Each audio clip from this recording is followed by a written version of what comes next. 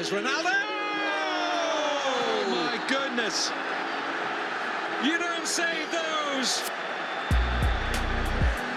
Out of this world! Messi! 3-0!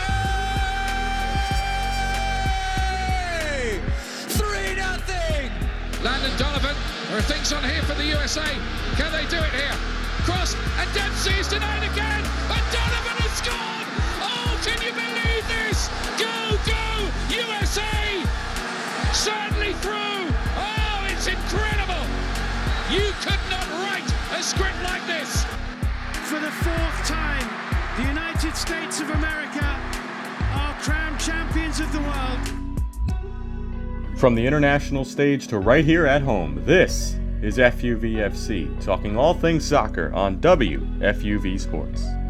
Another week of FUVFC. We're hitting the summer stride, or more like the summer lull, as we may transition to episodes bi-weekly, just so we can have jam-packed, conversations, because it might get a little stale in these summer months, as it always does, especially with the 2022 World Cup pushed back to Qatar. But it's myself, Keenan Troy, joined by Nick Guzman and Michael Hernandez, donning another Premier League shirt. I don't know where Spurs came up with that color combination, but it looks like somebody took something at a Fish concert back in the 70s and threw it on a T-shirt and called it a Spurs training top. Boys, I'm pretty sure it's the away kit, by the way. I'm like 99% sure that this is the away kit from the season that just ended. Well, regardless, boys, it's good to be back with one another amongst friends, discussing an interesting United States men's national team friendly window that saw them triumph 3-0 against Morocco, as well as a 0-0 draw to Uruguay. Both matches played at home here in the States. Both those two teams are World Cup teams. Both of them will be in Qatar, but the United States is not going to see either one of them. It is confirmed now that after a triumph against Scotland, Ukraine's run for glory for the world to watch ended against Wales, as I anticipated, James Burley anticipated, as well as Michael last week. But boys, before we get into all that stuff, how are we all doing with summer in full tilt? Nice 80 degrees today here in New York City. I'm doing pretty good. If the World Cup was in the summer, I believe it'd be kicking off tomorrow, which would give us a lot to talk about. We don't have to go bi-weekly. We could stick to a weekly schedule. Everything would be good. But instead, we're going to have some Thanksgiving World Cup action. That's fine, I guess. Kind of sucks a little bit. But besides that, I'm doing good. Summer's rolling along. Already June. So just keep chugging along here. Yeah, I mean, same here. I'm just happy to be on. Kind of sad that, that there isn't going to be as much soccer compared to, just a couple of weeks ago. But, I'm just happy to be on. Well, boys, it is good to be back. And, obviously we love a summer World Cup. It's in the fall. What can you do? Sepp Blatter got his pockets stuffed while he could before he got ran out of office way back when. The United States, though, started their World Cup their World Cup tune-ups against Morocco last week on Wednesday, June 1st, taking down the Moroccan side 3-0. Aronson, Weah, and Haji Wright, all three scoring. Haji Wright getting his first goal and his first cap for the national team. I think there's a lot of takeaways from this match, more so than the Uruguay match, which was a 0-0 draw last Sunday, which clearly Berhalter was comfortable with the draw. I don't know why, but at this point in the National League campaign going into the World Cup, I'm going to leave all criticism of Greg Berhalter on the back burner and see what this squad can produce. And then after the World Cup in November and into December, I will come forth with my slander once more, as this podcast has heard for so long. Also, a piece of housekeeping before we dive into this. I think FUVFC is close, if not at, its 1-year mark of returning to the podcast airwaves. So, gentlemen, big thank you for, picking up a lot of the slack this year and, being such great contributors to this podcast. Whether we get 1 million views or if it's just us and our parents tuning in, it doesn't really matter to me. It's just fun to talk soccer with like-minded people. So big ups to all of us involved: James Burley, Eli Keeler, Dylan Balsamo, who started this with me, Danny Perry at one point, and anyone else, Matty B. Monte, who's hopped on and helped out, including our very own Alex Wools, as always. But let's get into that U.S. match. That Brenden Aaronson goal was one of the best goals I think we've seen from this national team in a long time. Long ball played over the top. Pulisic with a touch that would, remind people that he is a world-class player and that he should be starting for Thomas Tuchel at Chelsea anytime he's fit. Squares the ball to Aaronson, and he makes no mistake about it. An easy finish for the new Leeds man. Timothy Weah then in the 32nd minute, some 6 minutes later, scores a belter from outside the box. Remember World Cup qualifying. It took Weah a little bit to get on the goal sheet. He had that 1 year post finish that was in off a deflection, but besides that, key contributions from him going forward. I like that goal, especially for him, because it looks like he's solidified himself as a member of that front three. Whether they go with a true striker in the form of Haji Wright, who gets a penalty after Pulisic hands him the ball, a good moment between two former U.S. under-20 national team members. Pulisic after the game talking about it, but across the board, it was a strong performance. We saw Matt Turner in net, who I personally think is going to be the number one for Qatar, especially, big deal out to Arsenal, which I'm a little skeptical about just because there's no way he's cracking Ramsdale. And, I just don't see him getting a lot of playing time, much like a Zach Steffen situation. But I covered up pretty much all the bases, boys, just on a general note. I'm going to open it up, anything we like, dislike from that team, from that game against Morocco. I felt that was not a starting 11 that, with the exception of Weston McKennie, who's still struggling to get fully fit, that was a starting 11 that you could expect to see in Qatar. And for the most part, they held their own and played like a cohesive unit. There were a couple of key takeaways from me. In qualifying, we've seen so often that Adams, McKennie, Musa midfield. And I've said a couple of times on this podcast how I'd like to see some of the players that are pushed to the wings, like Aaronson and Gio Reyna when he's healthy, what they could do in those midfield positions. And Aaronson got to start in the midfield. I thought it was very effective when you have a player like him who can push the ball forward and has more of a final touch than Musa or McKennie does. I think it's a lot more effective. So I think, going forward, we saw in the Uruguay game, Adams, McKennie, Musa back as a trio in the middle. And, Musa, McKennie, excellent ball carriers, but the final pass, the final touch lacking a little bit. I think that extra bit of creativity is very helpful for the U.S., especially as a team that struggled to be creative in moments during qualifying. I think the other takeaway is at center back, Miles Robinson, as we know, is down with the Achilles injury, so he's going to be out for Qatar. I think before his injury, you could pencil in Zimmerman and Miles Robinson as the starting center back tandem. Now it's definitely Zimmerman. I think he proved that over these two games and over qualifying. And then it's the other center back spot that's the big question mark. Aaron Long, who gets a lot of slander. He gets a lot of hate from men's national team fans on Twitter and online. But, myself and James Burley text a lot about how it's totally unwarranted. I mean, we watch the Red Bulls every single week. We cover them for FUV. Aaron Long's a very good player. I think, does he deserve to start? Maybe not. But I think a lot of the slander he catches, people forget he was a starter and a frequent captain for this team in 2019 before his Achilles injury. And he's recovered from the injury. I don't think he's really lost a step. He looks like he did before. He at the very least deserves a look in at center back. I think he's definitely in conversation to be in the squad and to start also, because in the Uruguay game, Eric Palmer-Brown got some minutes at center back. I thought he looked very shaky. The other option is Chris Richards, who's not healthy right now. I think for me, at center backs, the Zimmerman-Richards tandem is ideal. But I also think if Aaron Long was to start back there in Qatar's Walker Zimmerman, it wouldn't be the end of the world. And your point about Matt Turner, as I'll wrap it up, I think he's definitely got to be the starter in Qatar. Zach Steffen, when he's healthy, there's the argument that he's better with his feet, but then he might be. But the way he plays with the ball at his feet is so casual sometimes. We saw in infamous FA Cup semifinal against Liverpool his mistake that that cost City the game. I think it's definitely Turner in goal. When Sergiño Dest is back, he's going to be at right back. And then that 11 that I saw against Morocco is pretty similar to what I would start in Qatar. Of course, there's the question about Jesus Ferreira at the 9, who's going to start at the 9, but that's something that I feel he's going to be just based purely on form going into Qatar. Who's scoring goals at that moment, that's probably going to be who's going to start up top. Yeah, I mean, I completely agree with everything you said. I thought that the first game against Morocco was great for the U.S. men's national team.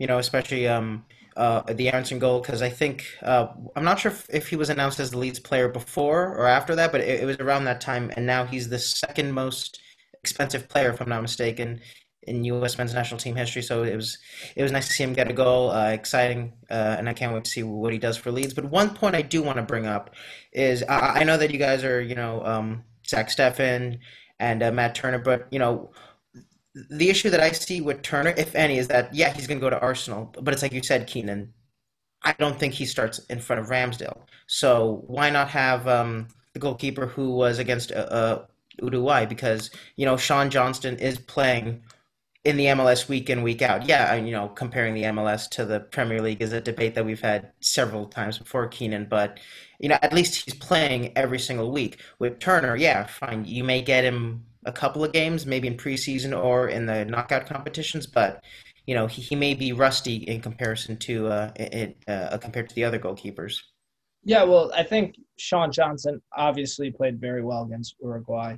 And I think there are a few things that Berhalter needs to consider. And I guess, as U.S. rounded up this competitive window before they play this upcoming week against Grenada and El Salvador in the CONCACAF Nations League, which I would anticipate Berhalter to, try out some more center back combinations, maybe try and see what a 9 looks like, because Ferreira was, I don't want to say absent in his 2 starts against Uruguay and Morocco, but I think it's going to be a game where he tests some things. I definitely expect to see Sean Johnson back in net for one of those matches, just because obviously he played so well, but he's also been lights out for NYCFC.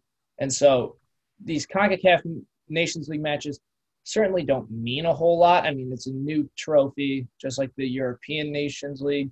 So I think it's going to be a 2-match period where there's a lot of combinations thrown out there from Berhalter. But touching on the point of goalkeeper, I think something, and analyzing Sean Johnson too, it's that the one blessing that the European players have, whether it be Matt Turner, Zach Steffen, who don't see a lot of time, is that when Qatar rolls around, they're not going to be coming off, a long European season where they're training week in and week out. Not to say they're taking the summer off, but, it's a lot more rehab. It's a lot more strength and conditioning. It's a lot more fundamental training than, go out there and play. So that's something to consider. And, obviously the injury shakeout, you look at a guy like Ethan Horvath too, who Nottingham Forest just got promoted. He's their backup. He played, for us Liverpool fans, when they played each other in the FA Cup, he played exceptionally well then. Who can forget his penalty save against Mexico last year in the Nations League final? So I think there's a ton of moving pieces at goalkeeper. Right now, though, it does seem to be Turner, just based on his starts and his form throughout qualifying and now throughout friendlies. I think going forward, though, that's where it gets really interesting, because the big criticism of this team is that they haven't had a true number 9 since maybe young Josie Altidore, maybe aging Clint Dempsey. So, Nick, you touched on it, and if we want to have a small little discussion just to keep things moving, to avoid, redundancies and repetition, I think, when you bring up a question of form, it gets so difficult for me, at least as a fan, to analyze, because we see it, I think, Ferreira's the most explicit example of this, that the form that it requires you to score goals in the MLS doesn't always transcend to an international level, not because you lack that killer instinct, even though, Ferreira has missed a couple howlers in the past 6 months. It's more of a skill in terms of the buildup and what's required out of you as a striker. He did score that hat trick last month for FC Dallas, and I remember U.S. men's national team social media was a buzz. People were saying, this is our number 9. And then he goes out and lays back-to-back goose egg in consecutive starts without looking exceptionally dangerous. So I think it's going to be exceptionally difficult for us as fans to speculate. No less Greg Berhalter to decide who's going to be that starting number 9. My only thought is, do you think we could see a combination where Pulisic plays like false 9 or even 9 himself, and then you surround him with Aronson and Weah just to get your best 9 on the best 11 on the field? Because without a doubt, those 3 ought to be considered. And if you play Pulisic in that false 9, Nick, you're talking about creativity going into the final third. If he sits in a little deeper, he can, create chances and then get dangerous in the box. That's a thought that I'm kind of leaning towards, just because we haven't seen a true number 9 emerge from the pool of strikers that Greg Berhalter continuously selects. And I think that it has gone past the time of splitting hairs about, which guy's a little bit better, which guy's in a little bit better of form.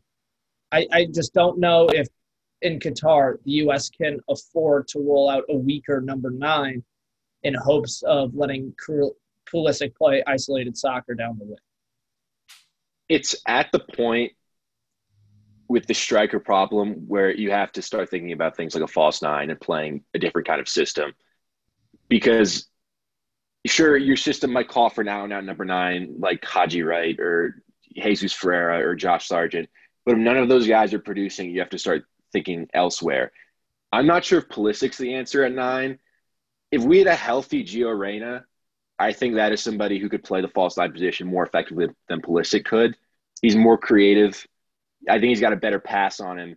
But the problem is a healthy Gio Reyna right now is like a unicorn. He's been so constantly injured over this last year that it's frustrating when he's probably the U.S.'s most talented player from a technical standpoint. There's been some fans calling for Tim Weah through the middle. I think he's definitely more effective down the wing. But still, the fact that I feel like on this podcast since the fall, we've been talking about this number 9 position. And in that time in September and October, Jesus Ferreira wasn't on the radar. And now all of a sudden he's starting. Haji Wright was on the radar at all. Now he's in the squad. Somebody like Josh Sargent has dropped off completely, totally out of the squad. It's so worrying when, you need to score goals to win games. And at this point, I think the U.S. might, since when you're starting your matches with a traditional 9 and he's not scoring goals, I feel like starting maybe with a false 9 and trying to play more creative through that way and just keep the play flowing in a tournaments type setting where all it really takes is one goal if you're down at the back, which the U.S. has been, for a while. I think that's definitely something Greg has to consider, because it's not really a problem where, none of our strikers are performing right now just for, a short period of time. This has been really a chronic issue for many, many years. And every time someone comes up, we say they're going to be the next big thing. They're not. And I don't know if it's the system that Greg plays that stops, players who are in form for their clubs not scoring for the national team. But whatever it is, I think a system change has to definitely be something that Greg considers, because you can't go into Qatar with no confidence in who your goal scorer is going to be. Right. And I think, there might be questions arising on that end of, how can you do a system change going into the biggest competition of this generation's life?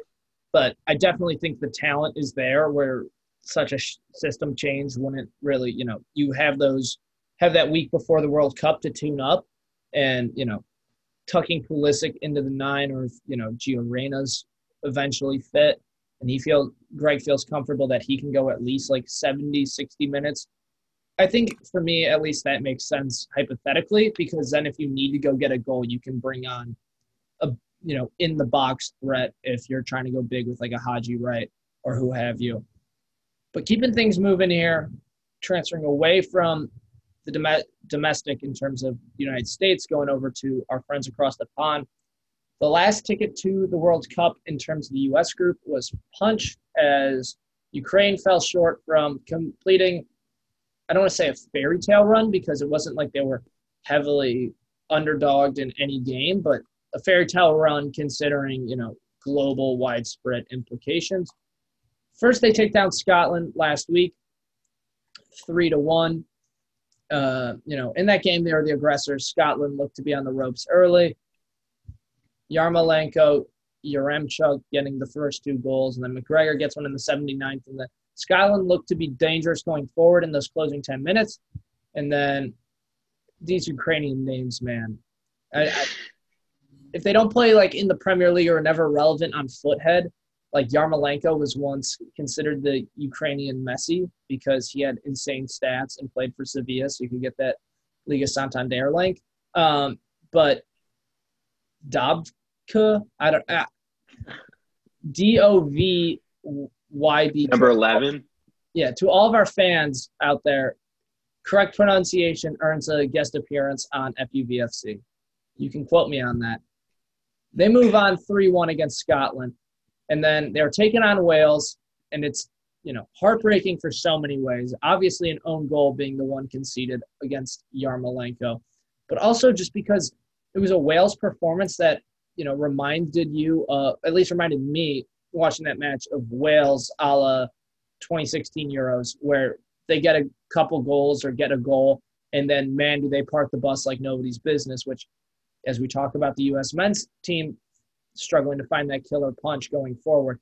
This Wales team is not one to be overlooked in an already solid group with Iran and England pre-locked prior to this playoff. And when I look at the way Wales played in that playoff against Ukraine, yes, they parked the bus, but I think if they parked it poorly. Sure, the bus was parked, but Ukraine had some grade A scoring chances from point blank range. It's not like they were struggling to get chances in the box and their crosses were getting blocked away. They had some grade A chances that someone more clinical, would have punished the Welsh. But then you think about someone more critical and you think about the United States and you're like, oh God, do we have somebody more clinical in front of goal?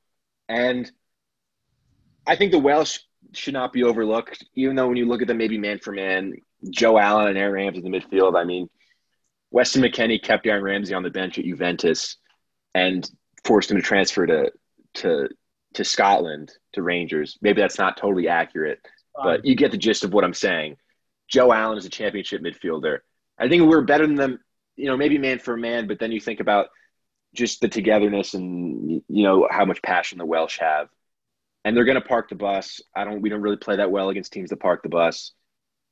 They did what they had to do, but I think it's a game that the U.S. has to approach that it's definitely winnable, but you can't overlook the Welsh. Especially, they're going to park the bus. We're going to try and get that goal. We might do it, we might not, but it's going to be a tough opening game. Yeah, obviously, congrats for them on making the World Cup. Their goalkeeper, Hennessy, decided to have a Courtois-like performance with 9 saves, if I'm not mistaken. And Wales could have made it 2 or 3 in the second half. They had some 1 went off the post, and then Bale had a shot saved. But congrats to them. And if I'm not mistaken, the first match, if you said so, the first match is against Wales for the U.S. I forget the exact date, but that's like the first stage. So it's going to be interesting to see how they play. I unfortunately I wasn't able to watch it. I was at the Yankees game because it was I think it was a 11:30 a.m. game over here. So I was there. I wasn't able to watch the whole thing. But obviously heartbreak for Ukraine. Like you said, Keenan, they were one win away from performing some type of fairy or like a Cinderella story, I guess. But at the end of the day, Wales got the job done, and it's a chance for Gareth Bale to possibly finish out his career on a higher note than winning the Champions League just a couple of weeks ago. Well, if we remind ourselves of the famous Gareth Bale quote, which was Wales, golf, Real Madrid, obviously in that order. A Wales triumph ranks higher than a Real Madrid Champions League trophy, and maybe even higher than his golf game. We don't know. Gentlemen, before we break, transfer window craze hasn't fully hit us yet, but we've heard some speculations. We know that Sadio Mane most likely is on the move. We see Spurs making big moves for Perisic, which I saw a lot of Spurs fans get up for, which I never really understood because he was mediocre at best, whether that was with Bayern or with Inter. He's always kind of just been there. That being said, who do we think, as we switch to 2 weeks for these podcasts, who do we think is going to have the biggest offseason in the Premier League? Obviously, the heavy favorites are United because they have so many holes to fill with, especially, Pogba's leaving, which relatively doesn't hurt them because he's been in shambolic form. It'll be interesting to see where he ends up. You can bet your money he's going to some lesser club in a less competitive league where he can score gimmick goals. But obviously United's a heavy favorite. You'd have to imagine that Arsenal is going to look to establish a veteran, probably going forward. Like I said, ending his time as a gunner. Obviously, they're young going forward, but I wouldn't be surprised if you saw the introduction of a veteran striker, whoever that may be. Liverpool has forward holes to fill. Obviously, we saw them make a big signing with Luis Diaz, who was an instant impact. And I always felt that, with the exception of Naby Keita, because I'm just not a Naby Keita fan, I feel like Klopp has always made sneaky signings that end up impacting the club in massive ways. So, gentlemen, the floor is open. Who in the Prem do we think is going to have the biggest offseason? I'll go first. I'll get my pick out of the way. I personally think you can count out the top 5. I think Leicester City. They're a team that suffered from a ton of injuries this past season. When you look at that team that still has a true number 9 in Jamie Vardy that was injured himself throughout this entire season. He put up 16 Premier League goals, and I want to say 26 matches. So still an incredible conversion rate. You still have James Maddison under contract for another year and a half. You've got a young back line, and then obviously Schmeichel and net.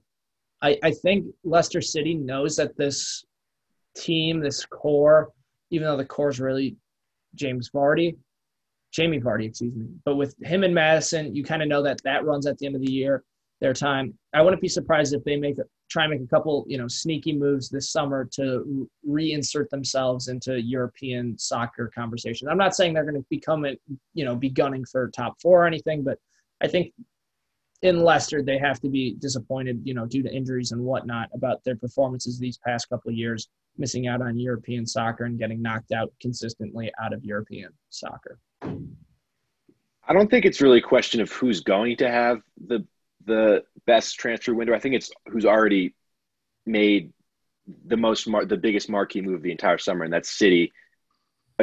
Signing Erling Haaland already, I think, puts them above other teams. Arsenal signing Matt Turner official? I think Matt Turner's going to have a real impact off the bench. He's going to be a real locker room guy. He'll hold those waters like no one else, baby. Like no one else. Better than Zach Steffen holds the waters. But I think for City, a team where the criticism sometimes has been they need a true goal scorer, although their false nine system plays so well. I mean, they just won the Premier League without really a true striker. And you bring in one of the most prolific goal scorers in the entire world, a player who has the potential to become the best player in the world. He's one of the best players in the world already. The only real questions are fitness issues. He had some injuries there. But you put a player like Erling Haaland, already an incredibly stacked Man City team, I don't see how they didn't win the summer transfer window already with a signing like that. To just a team that's already so good, and just to put a player like that up in the number 9 is almost unfair. Yeah, I mean, I'm honestly trying to think of a team that, maybe Newcastle, just because, this is their first actual year, maybe expect them to see them spend even more. As you said, Keenan, United have to have a good window, or else, what was the whole point of getting Ten Hag in? Everyone has that feeling about what's going to happen, and if they don't have a good window, I'm pretty sure Liverpool are in talks. In signing, I'm blanking on his name right now, but the striker from Benfica, Nunez, I'm pretty sure. So that's in the works. But as of right now, yeah, the only team that has done a huge move has been City. But I would expect Liverpool to not respond but I would expect Liverpool to maybe make a couple more signings, because as of right now, those two are, better than any other team. I would say in the world, but I've been proven wrong in a couple of weeks. Those are the two best in the Premier League, so I would expect Klopp to, reload, make a couple of good moves, and then and we'll see what happens. But yeah, right now I would say that City are huge favorites for everything, I'd say. Michael, are you okay? By the way, I haven't talked to you since the Champions League final. He's down to the first kit for today's episode. Take a guess, man. I'm doing all right. I mean, obviously, it's not how you want to end a season, but it is what it is. It's the greatest FA Cup, League Cup double ever. Yeah, exactly. Like everyone's like the quad, and then in the span of 7 days, it goes down to just 2 cup finals, and every single minute of a final, Liverpool didn't score a single goal. But yeah, I mean, I'm doing all right. I still never wrote the article for that, Nick, just because I was like, You're so depressed. I don't want to write about how Real won the 14th, but yeah, I feel all right now. But yeah, no, that day I was texting Wolves, and yeah, I was not in a good mood. Gentlemen, that's going to be about all of our time together. Always great to hop on the phone with you or in person, whatever format we're rocking with for the week. We'll see each other hopefully in 2 weeks. I don't know if it's going to be this exact trio. Maybe it'll be the golden trio as Nick Guzman described myself, him, and James, or maybe I'm going to get snipped and the other golden trio can have a run. It's clear to me, Mike. Other golden trio. You, Mike, and you, Nick, and James, it's clear to me that the freshmen are trying to oust us older guys. So you were off for a couple of weeks. I know. I get vacation. Was that by design, or did Greg Ware just like? I get vacation days too here, Nick. Okay. Yeah. I don't get to run the show every week. Nick, don't forget the week that you made it, like you called yourselves a self-proclaimed golden trio. I was supposed to be on that week. All right. It was miscommunication. We're gonna wrap here, boys. Always great. FUVFC probably switching to, once every 2 weeks until leagues start to pick back up and we gear up for the World Cup in the fall. So until next time, Keenan Troy for Michael Hernandez and Nick Guzman saying, enjoy this summer weather.